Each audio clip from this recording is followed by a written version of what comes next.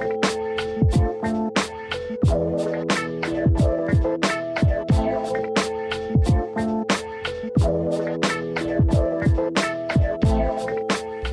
and welcome to the Commander Theory podcast. I'm Nick, and I'm here with my friend Zach. Hey, everybody. So today we're going to be continuing our ongoing series, going deep into the EDH Rec data. This deep dive is going to go through each of the color identities in Commander, look at what the most popular commanders are, the cards most associated with them, and also just see what we can learn about the shape of the format, what staples and cards are most popular, how people are building decks, and other lessons learned, whatever we can find. Yeah, see what information just can be gleaned from this in general, how people are building. I guess we're going to start with Esper. I think we're going to do shards today. Yes, today we're going to do the shards, meaning each color and its two allies, so all 5 of those. Coming in at number 1 in Esper Commanders with 3,076 decks is Oloro, Ageless Ascetic. This is a lot of decks. That is a pretty decent number, and the signature cards all made sense to me. Yeah, it's pretty clear that people are using this as a life gain deck. Within the signature cards, it's Sanguine Bond, Well of Lost Dreams, Exquisite Blood, Crested Sunmare, Alhammarret's Archive, Aetherflux Reservoir, all things that you would expect, things that trigger off life gain, make life gain better, combo off with life gain. Yeah, there's a striking thing though in the signature cards. There's a color missing from these signature cards. Yeah, the deck is almost entirely white-black, or at least the signature cards are, with the exception of Drogskull Reaver. Yeah. Which, it didn't need to be blue. Yeah, no, exactly. The aggregate deck seems to be some life gain synergies and a lot of control. So counter spells, kill spells, you can run a few more 1-for-1s with Oloro because he is a draw engine. He is an engine in himself. There's 2 camps of people I've talked to when I have played at various commander circles. There's the people who really like Oloro, and then there's the people who really hate Oloro. And it seems to be just because it's the Eminence problem. He just does something, and people get upset. You can't interact with it. You can't interact with it at all, and 2 life can add up if you're not paying attention to the Oloro player, but I don't actually think it's that oppressive. Yeah, I mean, it's more annoying when they're building their deck to control the board really well, so it's hard to apply pressure to them. Oh yeah, definitely. In that case, it can be kind of frustrating, but yeah, that's Oloro. Really, I mean, honestly, I feel like I would have done something similar to that, so...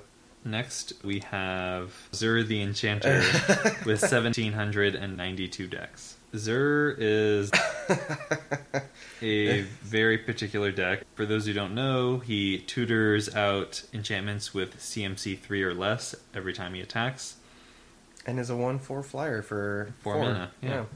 Signature cards are a lot of things that protect Zur and or help you combo off. Or just remove the board. It's a real toolbox of cheap enchantments. Yeah, and there are, as we're about to probably say, some pretty good ones that cost 3 or less. Necropotence, that's of course a classic. Yeah, classic Zur card. Ways to protect him: Shielded by Faith. Diplomatic Immunity is one of the cards most strongly associated with Zur. Yeah, classic. Enchanted creature can't be the target of spells or abilities, and then Diplomatic Immunity can't be the target of spells or abilities. So it just makes it very difficult to kill Zur with anything but mass removal. There's also spot removal like Grasp of Fate, Oblivion Ring, Detention Sphere, Imprisoned in the Moon. Ways to close out the game. Yeah, you got your Ethereal Armor, Daybreak Coronet. This is one of the old boogeymen of the formats where people will be like, no, why are you doing this? When you sat down at a table with it, and it looks like it's still fairly popular, being that it's this number 2 Esper commander. Yeah. Next, we've got Sen Triplets. So Sen Triplets has 1,151 decks. Tell me about the signature cards for Centriplets. Yeah, so so signature cards for Centriplets, we got Celestial Dawn. Mhm. That's fun. We got Mind's Dilation. For those of you who don't know, Mind's Dilation is a 7 mana enchantment. It's 5 and 2 blue. Whenever an opponent casts his or her first spell each turn, that player exiles the top card of their library. If it's a non-land card, you may cast it without paying its mana cost. Kind of does what they're doing a little bit, stealing your opponent's cards. We got Profane Procession. Okay, cool. That one might be algorithm slotted in. That's fun. But then we got Cascading Cataracts and Exotic Orchard. Both lands that fix your mana to be what your opponents make. Out of the signature cards, I think we can discount Profane Procession. So it's really 3 cards that fix your mana and Mind's Dilation. Yeah. I feel like Chromatic Lantern, that should be... Chromatic Lantern should have been one. There's like a lot better options than like Celestial Dawn. A lot of versions of this deck, if you look at the top cards, which is like the next category, it's all control cards. It's like Rhystic Studies, Supreme Verdict, Swords, like Counterspell, like stuff like that. So you basically control the board and then you win with your opponent's decks.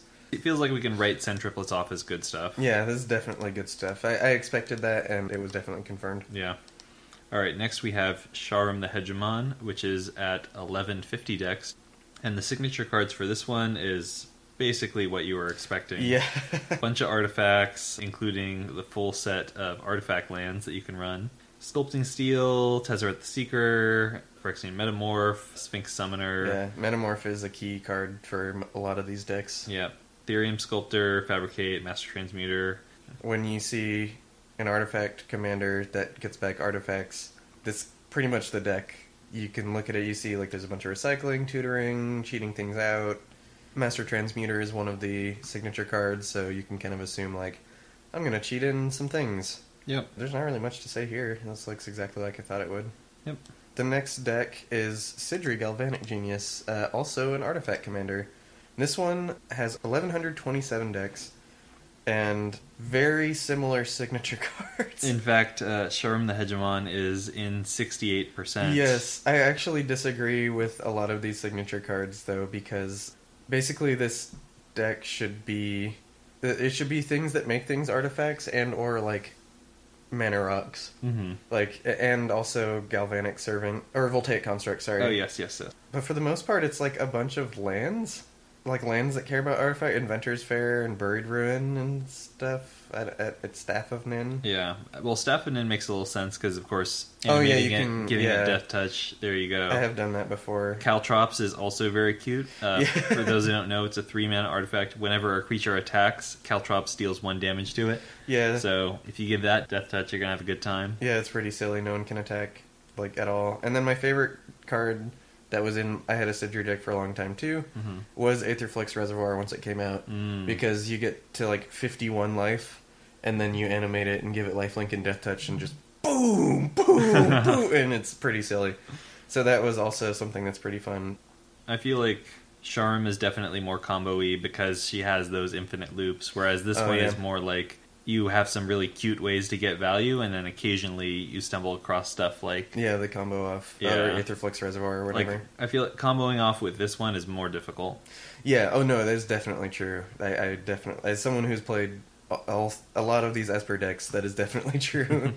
But that's our top 5. We got 2 artifact commanders, good stuff, just incredibly efficient guy, and a very bored giant. And in total, that's over 8,000 decks. Yeah, so just that is among those top 5. It's a huge percentage of the total, because it drops off really fast after that. Yeah, the top 5 have around 1,000. We cut that in half for the number 6 slot. Mm-hmm. So number 6 is Marieki Re-Barret, which is basically what you would expect. So Marieki is all about tapping to gain control of creatures, and then when she untaps, they die. The signature cards for Marieki are all just a bunch of things that untap her or give her haste so she can activate more quickly. Things like Pemenzora, Thousand Year Elixir, Freed from the Real. So really just turning her into a machine gun so she can just take control of people, drop them, find someone new. Yeah, my favorite thing about her too is that like Illusionist Bracers is in this deck, but you really don't put it... you put it on like your Fate Stitcher or your Vizier of Tumbling Sands. You don't actually put it on your commander. And that's... one of the silliest things. But yeah, this is exactly what you'd think it's going to do too. Lots of untapping and tapping. Mm-hmm. And then this one actually surprises me, the next most popular deck. So Aminato is the next number 7 deck. In just a couple months, Yeah. supplanted like decades of history. Yeah, with 319 decks. So honestly, it's not that many.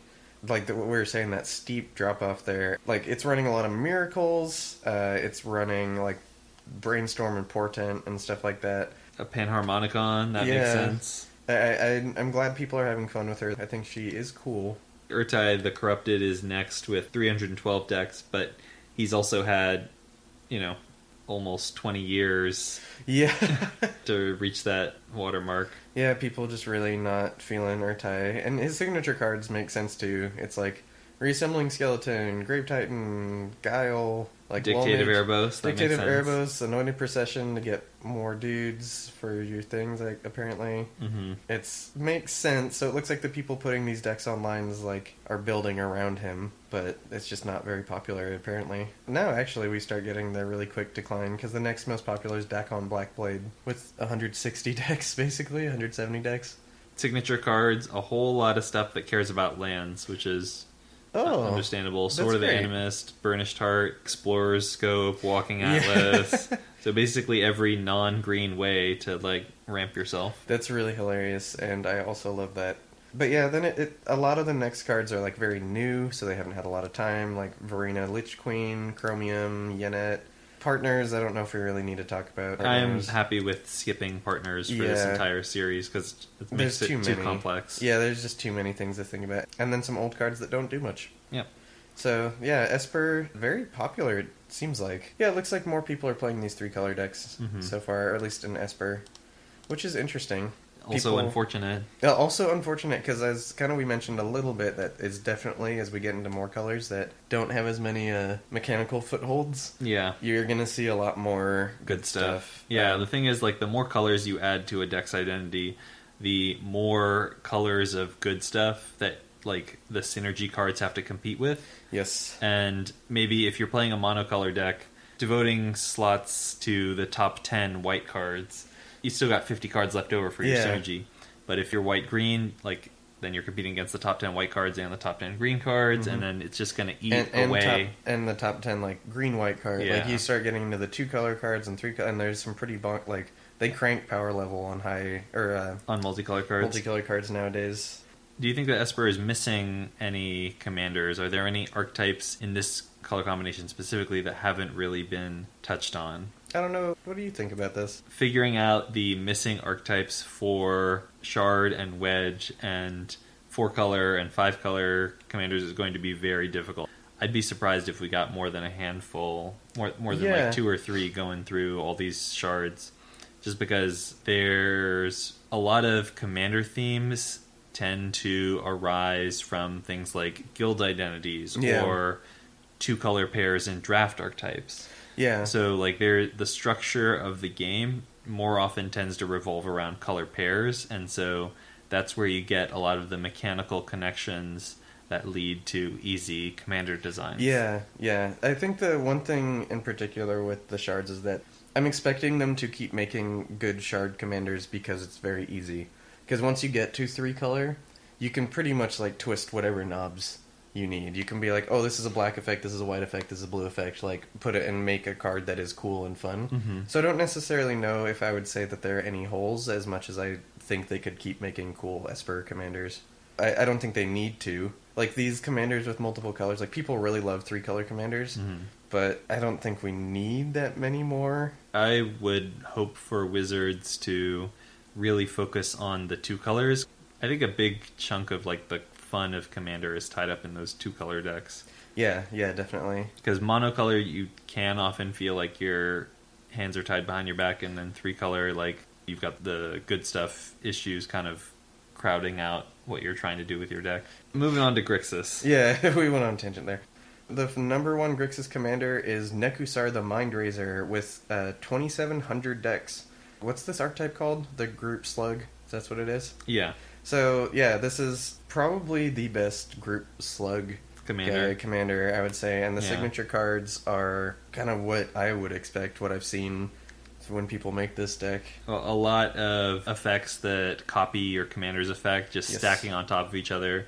You've got your Fate Unraveler, your Underworld Dreams, your Spiteful Visions. Molten Psyche, which is really hilarious. Mm-hmm. You have like Waste Not, which is like really brutal in this deck, especially when like you have these like Reforge the Soul, like a critical mass of wheel effects. Mm-hmm. Oh, Psychosis Crawler. Psychosis Crawler is pretty cool. One thing that is notable that we kind of mentioned before is that barrier to entry. So like Wheel of Fortune is not in the signature cards. Coincidentally, Wheel of Fortune is also over $100. Yes, so- so I think that goes to show some of the limitations here, where like the arguably best card for this deck is not in the signature just because the price point, Mhm. which is very sad. Next is Marchesa the Black Rose, and she is 1,810 dex and has a whole lot of signature cards associated with her. Yeah, she actually has like a bunch of cool signature cards. So I think the number one is Unspeakable Symbol. Mm-hmm.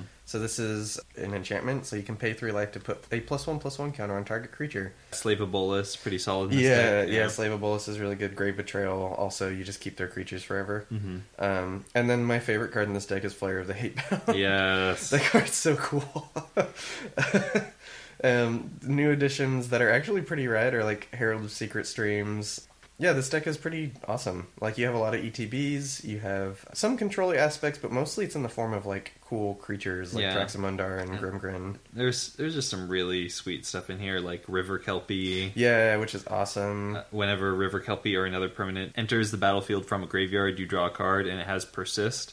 The great thing about Persist and Marchesa is that Marchesa can erase the -1/-1 counters. So yeah, this is just a cool deck. It has really interesting synergies. The number 3 deck is Jeleva, Nephalia's Scourge, with 1,165 decks. Her signature cards, could you guess? They're gigantic spells. Cruel Ultimatum, Army of the Damned, Blatant Thievery, Yeah. Angarik's Wake. Yeah, some just like big nasty things. Spelltwine is here, which I understand. That's pretty cute. Yeah. Angarik's Wake is a funny one. It's like not even good, but it seems like people are just putting it in because it sure is expensive. This sure is an expensive card, yeah. There's a lot of goofy things you can do. There's a lot of silly cards you can put into this deck. There's like things you can do with like copying spells, which it seems like is a thing. The bonus round has made it into the signature cards fairly quickly, which I kind of agree with, because you can basically see the turn you're going to go off. In general, this is like a lot of instant and sorcery shenanigans, but in a weird way. Yeah. Kind of what I expected. I actually didn't think that many people played Jeleva these days. Once Narset came out, it just seemed like Narset was just a much, much better version of Jeleva. Yeah, In definitely. like every possible way. Mm-hmm. I definitely agree with that. Like, it basically was like, oh, why am I playing with this? Actually, the next one also really surprises me. The next commander is Cass Dissident Mage, and I'm going to say I have not looked at her signature cards, and I'm going to guess it's good stuff. I think it's Storm. Storm. Alright, so we're looking. I think you're right. I have some friends who are like got their fingers on the pulse of the CEDH. Grixis Storm was already a deck, and they were just like, well, a Snapcaster Mage is good enough. That's better than the existing options. I'll take it. Yeah, that makes sense. Actually, looking at this actually looks a lot more fun than I thought it would be. Yeah. Because there's a lot of different ways to storm, and like like some of the creatures, there's Towerend and Young Pyromancer. So like as you're going off, you can run like Battle Hymn and stuff like that too, to like really make sure you go off. But the signature cards in particular are like a lot of draw spells, some rituals. Dark Petition made it on here. Notably, like really cheap draw spells like Yeah. Ponder, Preordained, Brainstorm. Yes, Faithless Looting is on Gitaxian here. Probe. Yeah, Gitaxian Probe. So that is interesting. I'm happier to see that than I thought I was going to be. The next one I've seen for years, and I know people have a soft spot for. So the number 5 commander is Thraxamundar. Don't look. What do you think of the signature cards? I'm going to guess that Thraxamundar has things that care about death. I'm gonna guess it's Tribal Zombie. Oh no! Haha. No! Among the signature cards are Rooftop Storm, Diagraph Captain, Cemetery Reaper, Diagraph Colossus. Lord of the Accursed. Oh boy, that's real spiffy. I mean, he definitely is a zombie. That word is on his type line. It is on the type line. Oh man, that is so silly. Well, hopefully Verena can channel that energy, in redirect a slightly people. more efficient place. But look, you get Neheb in this list. It looks like a third of the decks are tribal zombie. And then if you look at like the top cards, it's a bit more just generic Grixis control. There's a fair number of Nicol Bolas themed cards in these top cards. Yep. Definitely true. The decks that aren't tribal zombie appear to be good stuff. Which makes sense, he kills something. Yeah. Your commander has haste and destroys something immediately, so that I could definitely see that being a thing. So that's our top 5. So far, Grixis top 5. Actually interesting things, more interesting than I thought there would be, but it kind of makes sense, because these are honestly the commanders that I've seen the most. Every playgroup I've ever played in has at least one Nekusar since deck. Nekusar has existed, has had a Nekusar in it. And Marchesa, every now and then I'll see a Marchesa player and just give him a high five, because that list is rad. And then I haven't seen much to level, like I said, but I also haven't been playing at shops as much as I used to, so it's interesting to see her still here. I mean, definitely the decks don't go away unless people were probably really excited about her when she came out. The next ones, the interest level, I feel like drops off fairly steeply. Yeah, so let's talk about the number 6, and I'll just confirm my fears about the number 7. Yeah. So number 6 is Inala Archmage Ritualist with 783 decks, and the signature cards, they pretty much all have Wizard on the type line. Azami, Naban, Bloodline Necromancer for the combo. Just a whole bunch of wizards, especially ones with activated abilities, enter the battlefield effects, just things that synergize well with her ability to make copies. Exotic Orchard, it's interesting that I'm not is a signature card. I don't really understand that. Oh, it came in the deck, so I guess the people just didn't remove it. They're like, well, this is pretty good. I can cast my spells with this. That's really silly. No, yeah, I mean, this is more or less what I thought it was going to be.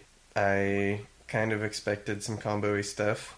Don't actually see as much combo as I thought there was going to be, which is, I guess, that's a theme, though, is that I've been seeing people not build into combos. Yeah, I'm very surprised that we're not seeing Wanderwine Prophets, because that's a one-card combo with Inala. Yeah, exactly, like stuff like that. So it's interesting that people are shying away from just comboing in general. Now that we've seen it so consistently over like a few episodes, it probably just is a thing about the format. Like maybe it's like your friends get mad at you or something, but it's probably just a thing about the format at this point.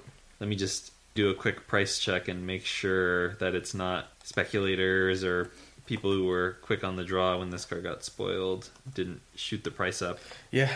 Because that, of course, could be another factor. factor. Also could be a factor, definitely. Okay, $6. Yeah, that's not it. That's not prohibitive, yeah. Okay. Interesting. But yeah, the next one, do you want to confirm your suspicions before we reveal?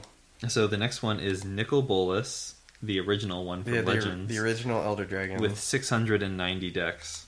And my guess is they're all themed decks, themed around Nicol Bolas, and the signature cards are going to be everything Nicol Bolas. Hey, guess what? What? Hey! Alright. Yeah. Yeah, it's all cards with him in the art or in the name, or it's things like Nicol Bolas God Pharaoh, Nicol Bolas Planeswalker, Nicol Bolas the Deceiver, Dark Intimations, Cruel Ultimatum, Torment of Hailfire, Crux of Fate, Hour of Devastation, Gem of Becoming, Slave of Bolas, Visage of Bolas, that's a good one. Yeah. In Bolas's Clutches, you get the picture. It's just really upsetting, honestly. Like, there's so many things that, like, honestly, Waste Not should be in this top cards, like the signature cards. Yeah. Like, that's so good. Geth's Grimoire. There's so many things. How about some haste granters? Yeah. How about ways to make him cheaper? Yeah, and it's also your commander, like, not only is it a 3-shot kill, but they can't do anything about it once you hit them. Yeah. Which is, like, so strong. Like, Nicol Bolas is double strike effect. Yeah, Nicol Bolas is such a strong commander, and you don't even really need to do that much in the way of Voltron to, like, support him and make him just destroy someone. So it's really silly. But instead, it's just 7 and 8 drop Planeswalkers all the way down. The next commander is Cedrus the Traitor King. I'm going to make a prediction on Cedrus. Okay. That instead of building around the Unearth trigger, it's going to be zombies too. that this is also just going to be tribal zombies. All right, let's see. So it's 526 decks. Oh no, they did it. Nice. Oh wow, I'm so happy. There's at least 2 cards that work with the commander. So in particular, I'm talking about like Sundial the Infinite and Deadeye Navigator. I expected Conjurer's Closet. Conjurer's Closet too, and don't see it. But what happens is Unearth. If the card would leave the battlefield, exile it instead. But these cards like Deadeye Navigator and Conjurer's Closet that exile, the trigger goes, oh, that's cool. And then it brings them back anyway. Yeah, it sees that you fulfilled what you were supposed to... supposed to do, and then it puts them back like the card was supposed to. And Sundial obviously just gets rid of the trigger. So this looks like graveyardy good stuff with some little tricky bits like we talked about. Some cool big creatures. Really not much to say. I'm actually happier that this was actually a deck. And not a zombie pile. I think we can probably skip Stop over it there. I think we probably hit all the more interesting ones. So, sorry if you really like your Mishra Artificer's Prodigy. Unfortunately, with Nether Void being on the reserve list. Yeah, it's a little that's a little prohibitive nowadays. So that brings us to Jund. Number 1 with 1,963 decks is Prosh, Skyraider of Care. Immediately upon looking at the Jund commanders, you will notice a theme that we'll talk about. But basically, Prosh... Oh, wow. Yeah, Jund is not very well represented in the commander meta, apparently. Yeah. There's a pretty steep drop-off. Prosh is number 1 with the 1,900, and Kresh the Bloodbraid is number 2 with 870. Then it goes 619 and 427, so... Yeah, it drops off very steeply, very quickly. And I think I know why, but Prosh... Yeah, we'll start there. We'll start here. But I'm curious to hear your theory. Yeah, basically, the signature cards are a lot of probably what you've heard of, it looks like. So there's things like Perforos, so that once you get a loop going with Prosh, you just kill them. You just win. Looks like Growing Rights is here because people can't afford, me included, Guy's Cradles Cradle. anymore. Some people like can't even afford the gold border Guy's I know, Cradle. what the heck. I'm so glad I bought that, like, pro deck when I was, like, 12 years old or whatever. Like, holy cow. Food Chain is here. Fecundity is here. Impact Tremors.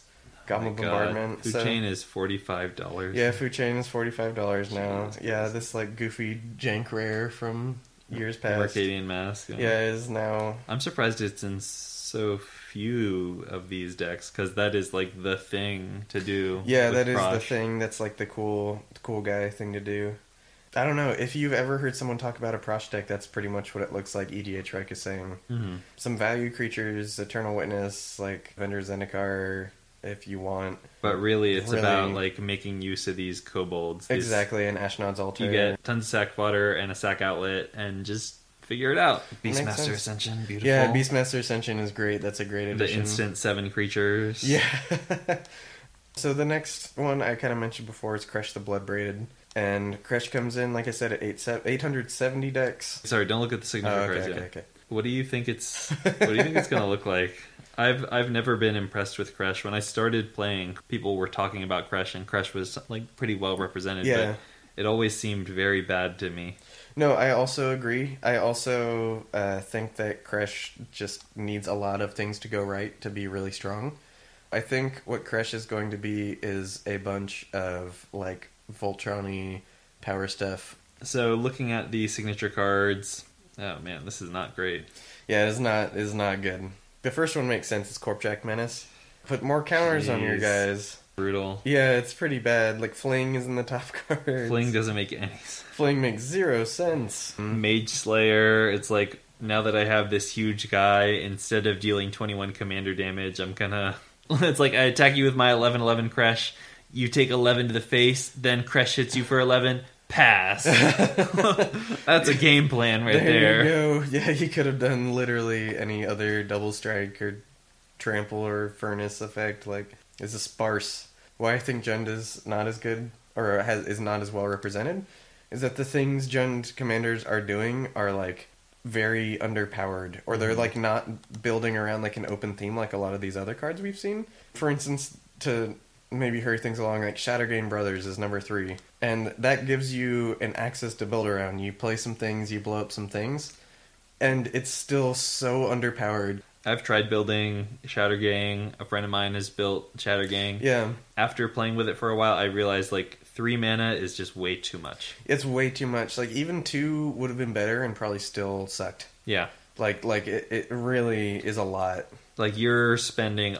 so much tempo to do this thing, and, like, if there's something you, like, really need to get at, but your opponent has a couple sapperlings they can throw in front of it, it's just like, so I'm gonna spend my entire turn and, like, all this sack fodder. And the resources are important. Yeah.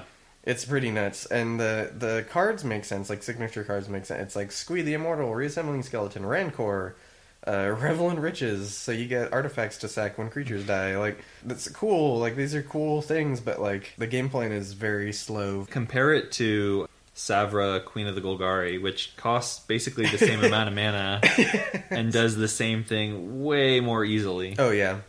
Yeah, definitely. You don't have to spend any mana to do that. Yeah. And that's really the thing that I think is true. They just are so low power. Like, I'll mention this when we wrap up. I don't actually think we need to talk about too many of these. Yeah, so the next deck is here by virtue of he has a deck built around him. Mm-hmm. It's Karthus, Tyrant of Jund. Can you guess what he's going to be? Oh, God, he's $33. Wow. Wow. That's bizarre. Yeah, so at 427 decks, Karthus, Tyrant of Jund. Do any of these 14 signature cards not have the word dragon on them somewhere? Audience, they all say dragon somewhere on them. Mm-hmm. All of them. So we got like Udvara Hellkite, Atarka World Render, Bladewing the Risen, Dragon Tempest, Dragon Speaker Shaman. We got Crucible of Fire, Crux of Fate, Broodmate Dragon. So basically just a bunch of dragons. And honestly, not even ones that I would play. Yeah. like I don't think you should be running... Karthus was designed before they really started thinking about Commander. Yeah. This was like, what, 2010, 2009? Yeah, I think it was 2009 because it was when M10 came out. Yeah. He just does not make sense out of Commander. His abilities, like, don't make any sense. Yeah. Like, when he enters the battlefield, gain control of all dragons, then untap all dragons. Okay, well, the problem is, in Commander, clones are pretty prevalent. So if anyone else has a clone, they steal your commander and all of your dragons forever. Yeah. Yeah, there's like nothing you can do about it. I know. It's pretty disheartening to like spend 7 mana your entire turn on your Karthus and like, let's get it! And then your opponent untaps and is like, spends 2 mana on their Phantasmal Image. Yeah, and then sacks their Karthus to keep your Karthus. And you're just like... out of the game at that point. His other ability, like other dragon creatures you control have haste, and it's like, you don't really need to give your other dragons haste if the thing granting haste costs 7 mana. Out of all of the other dragons, like... most of them are cheaper than your commander is, with the exception of like Udvara Hellkite. Yeah. Like, most of the dragons that are being run in this deck are top at 6. Mm-hmm. So it's like, it's not helping too much. Yeah, so his abilities either don't do anything or actively harm you. Yeah, so sorry, Karthus. I've seen you for many years and will continue to, and also will continue to see you be very trolled. Mm-hmm. The next card, our number 5 Jund Commander, is Sekuar Deathkeeper, who I love. I have a sweet soft spot. Yeah. I have a soft spot for him with 373 decks. So we've starting to scrape the bottom of the barrel, and we're in the top 5 still. Yeah. So Sekuar is a little bit obscure, so we'll give you some info on what he does. Whenever another non-token creature you control dies, create a 3/1 black and red Graveborn creature token with haste. Yes, that's so cool. Yeah. It's so much value for... so he doubles up all your sack fodder. Which is cool. Yeah, it doubles up your sack fodder. And then if you, for whatever reason, need to get in there, like have a recurring dude, you can like build up an army of 3/1s. Yeah, it's a reasonable size. That can, once you got a handful of those, they can really do some damage. Which is pretty cool. And they can be clamped. That's my favorite part about his tokens, is that they have 1 toughness. Everyone knows 1 toughness strictly better than 2 toughness. Yeah, like if they made 4/1 tokens on a commander one day, wow. But yeah, the signature cards are rad. I think it's sweet. It's surprising that he's so low, considering that like a lot of the options above him are just much worse. Yeah. Because I consider him to be much better than Karthus and definitely better than Kresh. But yes, it could be that we're just seeing another like Teysa or Savra thing where maybe the majority of Commander players aren't really interested in this like intricate resource management game. Yeah, I honestly think that is true. The more we've gone through this and the more I've talked to people, even just friends, or we're in like a pretty big play group in particular, and talking to some opinions from some people, and even just that play group, the one I play with the most, it has surprised me of like how little people want to put into like actually constructing their deck, which is this or also deep dive. just like having this board state and figuring out what and like to keeping do. track of, okay, gotta make sure I get the maximum amount of Nether Trader recursion. It's like some people just don't care about that. Yeah, definitely. And it's a lot bigger portion of the commander population than I thought, especially nowadays, I think. Yeah. But Sequoia is still rad. I'll definitely give you a high five if you are playing Sequoia. Alright, let's do one more deck because this one is spicy. There's one more, and one more deck, definitely. So the number 6 commander for Jund is Lord Windgrace at 356 decks. He shot up through the rankings just like Amina too. Yeah, so he's just trailing Sekuar by less than 20 decks. He's probably going to overtake him pretty soon. Definitely. I wouldn't be surprised if he overtook Karthus. Yeah, I actually definitely, in like a year or so, definitely. Yeah, so I think Lord Windgrace is going to be one of the most played Jund commanders pretty soon. Yeah, and he is cooler than I kind of gave him credit for when we initially saw him. Like the deck list is a lot cooler. I still honestly don't think that black needed to be there. Oh, I agree. There's 2 black cards in the deck. Yeah. Yeah. Oh, now you get to run Assassin's Trophy. Ooh, yeah, wow. Of course. Of course. Yeah, let me just take out my Worm Harvest, put my Assassin's Trophy. But yeah, this deck is pretty rad. It's like a cool value machine. You do get to do as advertised and like goof around with your lands and make some pretty intricate plays and get a lot of card advantage and play some grindy games. I actually have built Lord Windgrace, and I am casting him a lot more than I thought I would. That's awesome, though. I really like that. I really like their strategy that they've been doing. We see it, obviously, in Guild of Ravnica and these more recent sets, too, of, like, really high loyalty planeswalkers when they enter. Just because they realize, like, oh, people like getting to play with these cards, and when we have, like, Kiora that enters with 2 loyalty... You don't actually ever get to play with this card. Yeah. And so I'm really happy that they went like, oh, commander card, like this isn't going through standard. Let's give it 5 loyalty and let's give it a +2. Yeah. Like that's awesome because he has survived a round of turns way more than I was expecting him. Yeah. The aggressive deck has to want to attack him as opposed to like you, which is not always the case. Yeah, sometimes just like getting back 2 lands and eating a bunch of damage is totally fine. Yeah, no, totally. Like just having your commander be a fog while you mess around with other things. Because this deck has so much inevitability. Yeah, it's so crazy. Once you've like really got your thing going, then you're just like Worm Harvest. Can you deal with these 20 tokens? And then eventually somebody will say, "Yes, I have a Wrath." And then I untap and it's like, "Okay, Worm Harvest. Can you deal with these 20 tokens?" 21. Yeah. No, but yeah, this deck is a lot cooler than I thought it was going to be. I'm very happy Lord Windgrace exists. Still don't think he should be black. Yeah. But yeah, and I mean, now we've had such a steep drop-off after Lord Windgrace. I do want to mention some decks that I think will get more. I think Vivictus will probably get more decks over time, since it's only been like a few months since he's been printed.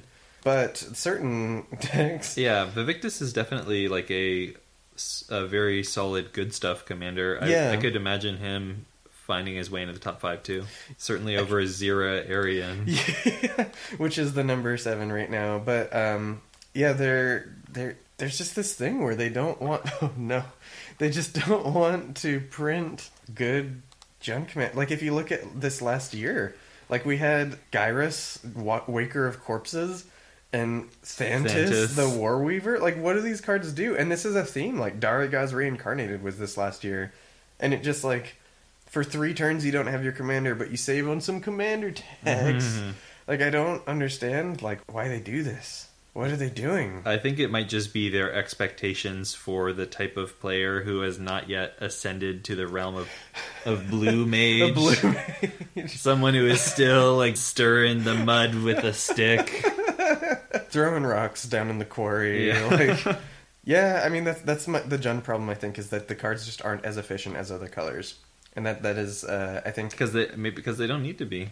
Because I guess people will, like, play their Karthus and be happy.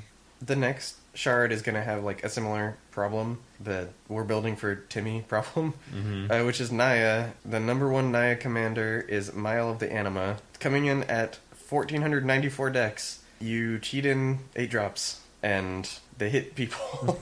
Spending 6 mana and tapping her to maybe get a 7 drop. It's not not massive savings there. Yeah. I think the thing that really like makes it decent is that it's instant speed. That's the one thing that I think like is the saving grace of the card. 1 in 20 games you'll like cheat out a Gisela and then have a big turn and it'll be really exciting. But I do agree, like this has the Timmy problem of just like, I have my big boys, and then someone goes Wrath of God and you go, no! And then you gotta wait longer. Yeah, I think that maybe what she wanted to be was just significant cost reduction, or even just like an Elvish Piper. Yeah, an Elvish Piper, or even, an Elvish Piper actually would have been great. Or something like Goreclaw would have been cool. But again, this was before Commander was really in the spotlight, when in their kind of field of vision. The next card was definitely within that field of vision. And it's pretty rad. It's Marith, Will of the Wild, with 1,364 decks. Yeah, so much for Naya players being like Timmy's. I know. Yeah, the number 2 card is Gave, but you got to work even harder. Yeah, and it has some really cool things in it. Like this deck plays really fun. It plays like Nick just said, like Gave, but not as good. You get a lot of the same tech. You got Aura Shards and stuff like that. Signature cards are very similar. Cathar's Crusade, Anointed Procession, Hardened Scales. But instead of some of the black tech, you get like Perforos, or that's kind of it. Basilisk Color, that's some tech. Basilisk Color, yeah, that is some tech. But yeah, Marith is actually pretty rad. I've seen some really cool Marith decks. It plays really fun. It's a cool machine. I think at the very end we'll talk about that. It kind of gets into the point I think is being made here, like without us knowing it. Number 3 is Earl the Miststalker with 916 decks. What do you think are the signature cards? Let's see. Are Runes of the Deus among them? Definitely. We got both Armadillo Cloak and Unflinching Courage. Wow, strong plays. We got 3 Dreams, Bear Umbra, Ancestral Mask. Who would have thought? Shield of the Oversoul. Nice. Shield of the Oversoul. Whoa, wow. And then also, Winds of Wrath is not in the signature cards, but definitely is in the top cards, which is probably one of the best parts of this deck. Earl as intended. It's cool that they've got a great Voltron deck that has a little bit more direction. Yeah, a little bit more direction. It's very nice. Like, this actually rewards you for doing the thing that it says, which is very nice. Number 4 is Gahiji Honored One with 751 decks. I did not expect this at all to be in the top 5. Yeah. Like, I'm just gonna, like, I did not expect it at all. Signature cards are hilarious. I did not expect any of these cards. Well, actually, I expected, like, Tempt with Vengeance and, like, maybe Ride of the Raging Storm. Some of these make no sense at all. So, for those of you who don't know, Gahiji, whenever a creature attacks one of your opponents or a planeswalker an opponent controls, that creature gets +2/+0 until end of turn. Yeah. So I assumed that this deck was going to be a lot more about, I'm going to get tokens onto the battlefield, and they just all get +2/+0, and my opponents are going to help me because they're incentivized to attack each other too. But the way people have built this is really interesting, like way more focusing on like, I'm going to make you guys attack each other instead of just, I'm going to take advantage of this sweet anthem that my commander gives me. Yeah, which is hilarious. I mean, there's a reason Disrupt Decorum has been skyrocketing in price lately. It's at $10 now, and it's only like a year old. Wow. Just because people love that effect.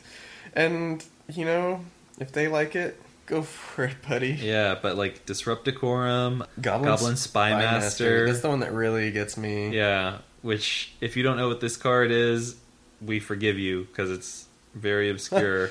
Each opponent's end step, they get a token that says creatures you control attack each combat if able. Yep. And Fumiko the Lowblood, creatures your opponents control attack each turn if able. So really, they also have like Windborn Muse and Ghostly Prison and Kazul, Tyrant of the Cliffs. Yeah. But really, you're already rewarding your opponents for attacking each other. Yeah. You don't have. I feel like you don't need to devote card slots to forcing them to do it. Yeah. Like if they're just have the choice between, well, I could have this Reclamation Sage sit back, or I could dome him for 4. Yeah. I'm probably just going to do it. You don't have to force my hand. Yeah, it's pretty, like, 2 power is actually getting to the number you need it to be, especially with tokens. Yeah. Like, that's actually a pretty sizable, like, you're starting to get the bang for your buck with that, so it is interesting that, like, Goblin Spymaster made it into so many of these decks. And then the number 5 Commander 2, this is the one you were really shocked about. Yeah. And same, honestly, I'm right there with you, is Gishath Sun's Avatar. Whoa, with 734 decks. Unbelievable. Signature cards are, every single one of them mentions dinosaurs. Mm-hmm. The only one that's not a dinosaur, Adzokan Seer, which is a 2/3, makes a mana of any color, and you can sack it to return a dinosaur to your hand. Oh, and then there's also the Dinosaurs Get Haste guy, Autopack Master, who should have been a commander. Yeah. No, I agree completely. Like, that should have been the dinosaur commander. That would have been way better. It is hilarious that this many people were like, yeah! I feel so bad for all those people. It's not gonna work out great for them. Yeah, and also that they knew Gishath was in the set. They saw all the dinosaurs, and they still made, like, hardly any dinosaurs with ETB triggers. Mm-hmm. And the ones that they did make with ETB triggers, it was like, from your hand. Mm-hmm. Like, what? Yeah. It's just so heinous. Doesn't do anything with Enrage. Like, you get all these dinosaurs onto the field after you've already attacked for the turn. Yeah. And it's like, man, I sure hope they're still here next turn. Yeah, I sure hope.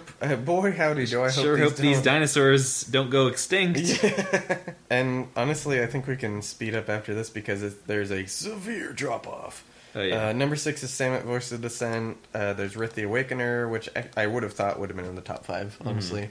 I've seen so many Rith decks over the years playing. It might have just been that, like, the databases that these things Are more built modern. out of Yeah. are more modern, and by the time these databases came around, like, Rith was already losing favor. People were already switching over to, like, Mael or Ural or something. Yeah, definitely. So, Samut, Voice of Dissent, I'm guessing this... Oh, wow. Only 3 signature cards. Yep. So it's a good stuff deck. Yep. Okay. Alright, that's fine. Yeah, you just play, like, good creatures, and they have haste.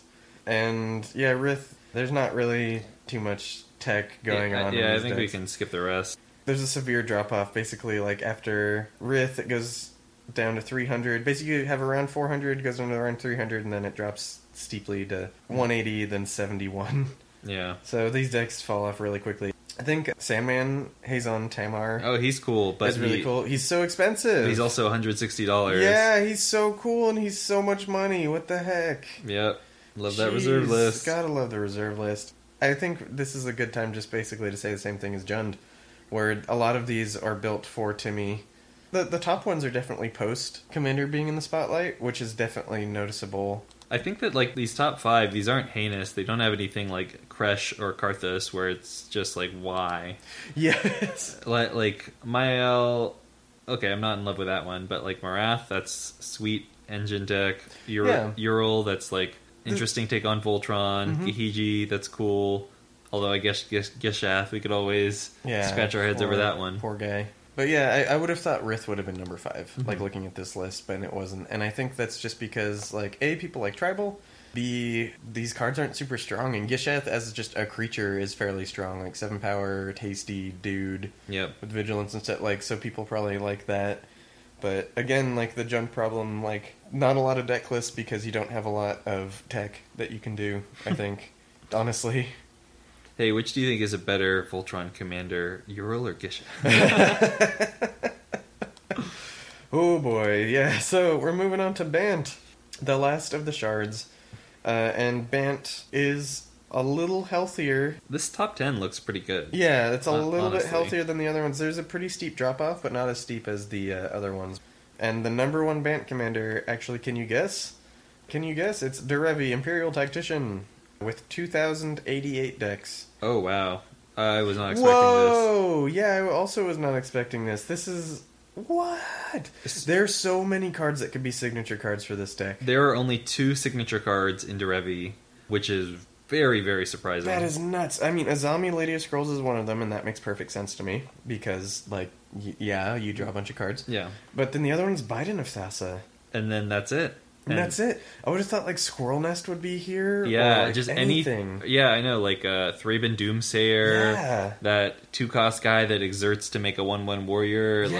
Like, There are so many things that work awesome. Honestly, even Willbreaker is like some cutie tech, because you're like, untap your guy, gain control of it. Like that's like something that I've seen played before too. Like that, literally, there could have been so many things here, and instead there's nothing. Anything that taps to make a guy, like you basically double your tokens every single turn. Yeah, it's very you get few your combat damage. Yeah, yeah, very few commanders offer exponential growth, as has been said on this podcast before. yes. And this is one of them, so it's really amazing.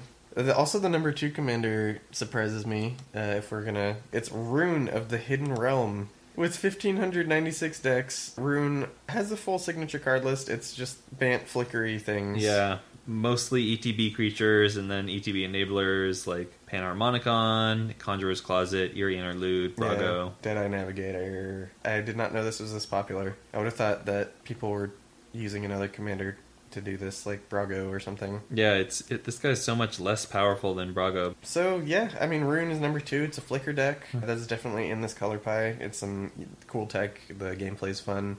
Which brings us to number 3, which is Rafiq of the Many. Rafiq's really popular. He has 1,265 decks listed. Another very powerful Voltron commander from the Alara block. Yeah, just like this guy like kills you so fast. And it's so funny how, like, he works so well with, like, the Exalted triggers, too. Like, you put in Finest Hour and just destroy someone, like, really quickly. Signature cards are things with Exalted and Voltron cards. I don't really agree with the things with Exalted part. Yeah, I don't either. Because it's like, okay, sure, it gives your commander a +2 power, but alternatively, this could just be, like, a Bone Splitter? Yeah, exactly. I think Sovereigns is correct here. I think like Finest Hour and Sovereigns is cute and like fun. Yeah. Here. Those are but that's it.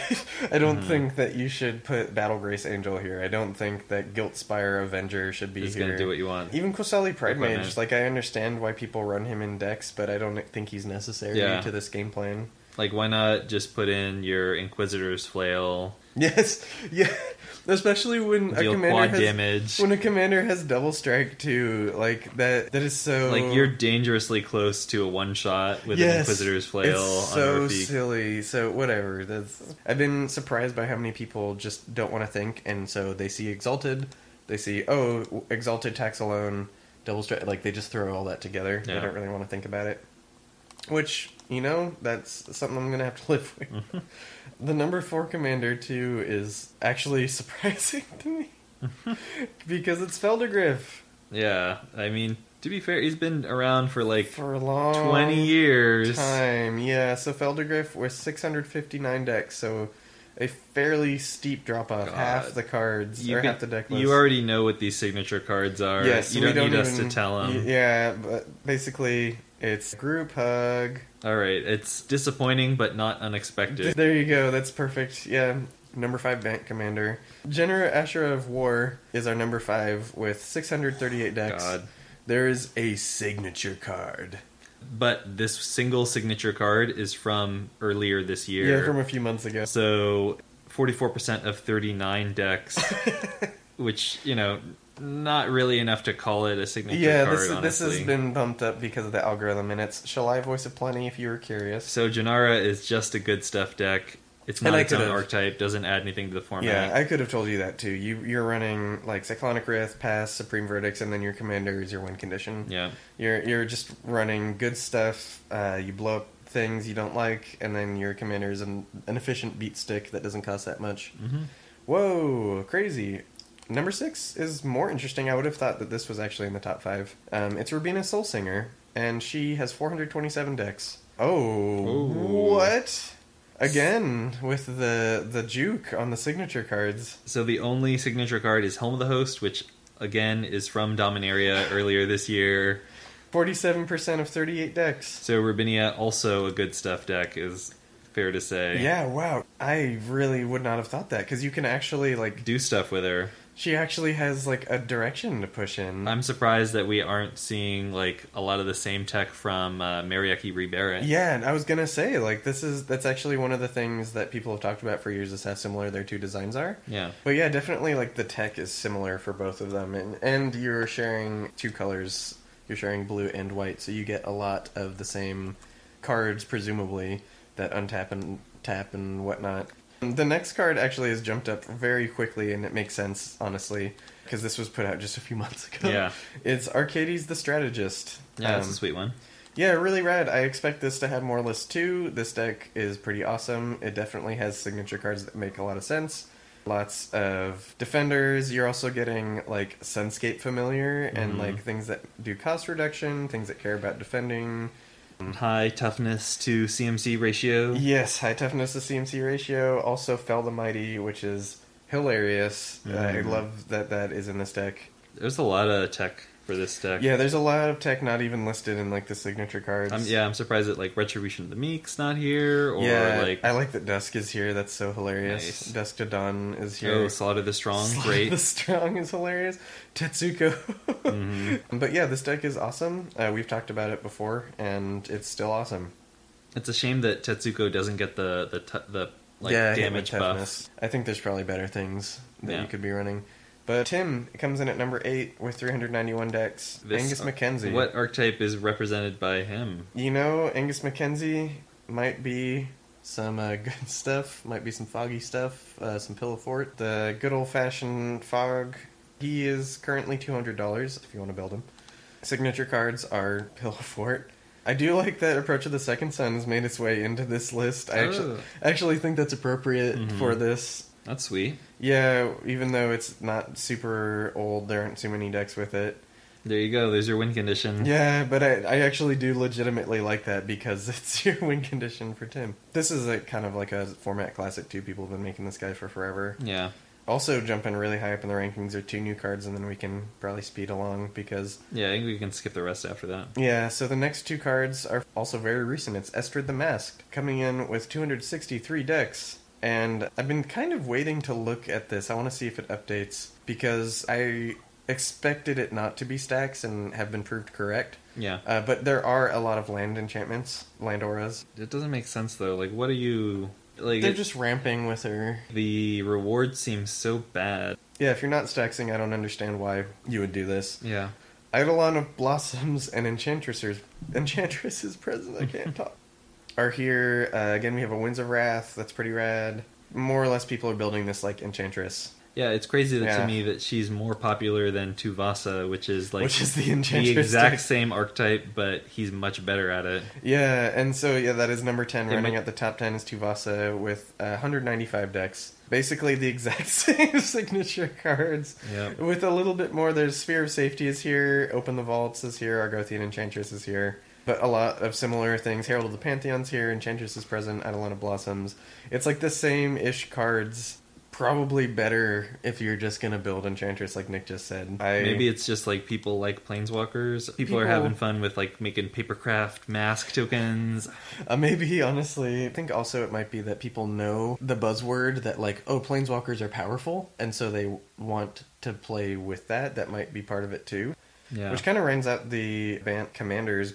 Bant has a little bit more going for it. Going through this, I'm actually surprised at the last 3 color combos. The, like, green ones, that's what we just went through. We went through Bant, Naya, Jund. Yeah. They just have a lot less game in them than Grixis and Esper did. Mm-hmm. And that's kind of amazing to me. Like, obviously, like, Derevi, Rafik, these are very good cards. Even, like, Arcades and, like, Rubina, stuff like that. Like, these are cards that you can build around very thoroughly. And like have a very strong deck with. Well, I think it's disappointing that like Janara and Rubinia are both good stuff, and then Derevi is good stuff as well. Yeah, the fact that Derevi was being built good stuff when this card gives you like a lightning focused direction. Untap. Oh, okay. I'll look for tap symbols. Like I feel like it's that simple. Or even just like Winter Orb. Yes. Like I'm gonna have creatures. And I'm gonna untap my things, and you're not going to. Yeah. Like, yeah, even stuff like that. So it is pretty buck wild that that's not the case here. If you get rid of Janara, Rubinia, and if you get rid of, like, the Feldegriff, the Group Hug, Yeah. and then the Pillow Fort, which Yes. not a real thing. It's not a real thing, everybody, please. You're down to Derevi, Rune, Rafik, Arcades, I guess Tuvasa. Tuvasa, Estrid, but going into this, I knew that Jund had, like, a huge gap. I knew Jund commanders were just like not super good compared to other commanders, and literally like just compared to Bant commanders, these commanders are so much better than most of the Jund ones, like massively better. Yeah, in Jund, there's only like 3 decks I would ever consider making. Yeah, no, I totally agree with you. Like, it's pretty nuts. There's a pretty stark contrast, and also I might build Sequoia now that I've seen him again. I've just been like sitting. He's in one of my binders, and every time I look at him, I just fondly just like hold him in my hand and go, "One day, baby." Do you have any final thoughts about the 5 shards? I was surprised. I knew that the shards had more options than the wedges, and I thought it would be a little bit deeper. It's definitely unfortunate that we've got a decent representation of good stuff among these decks. Yeah, every single top 5 had some good stuff. Yeah, although Grixis surprised me as being particularly good. There was just a lot of sweet ones. Yeah, which, I mean, like, again, like, now hindsight's 2020 looking back at them, it's like, oh, yeah, these all are cool and give you cool, like, space to build in, but I would not have just thought of that anecdotally, like, just, like, living my life.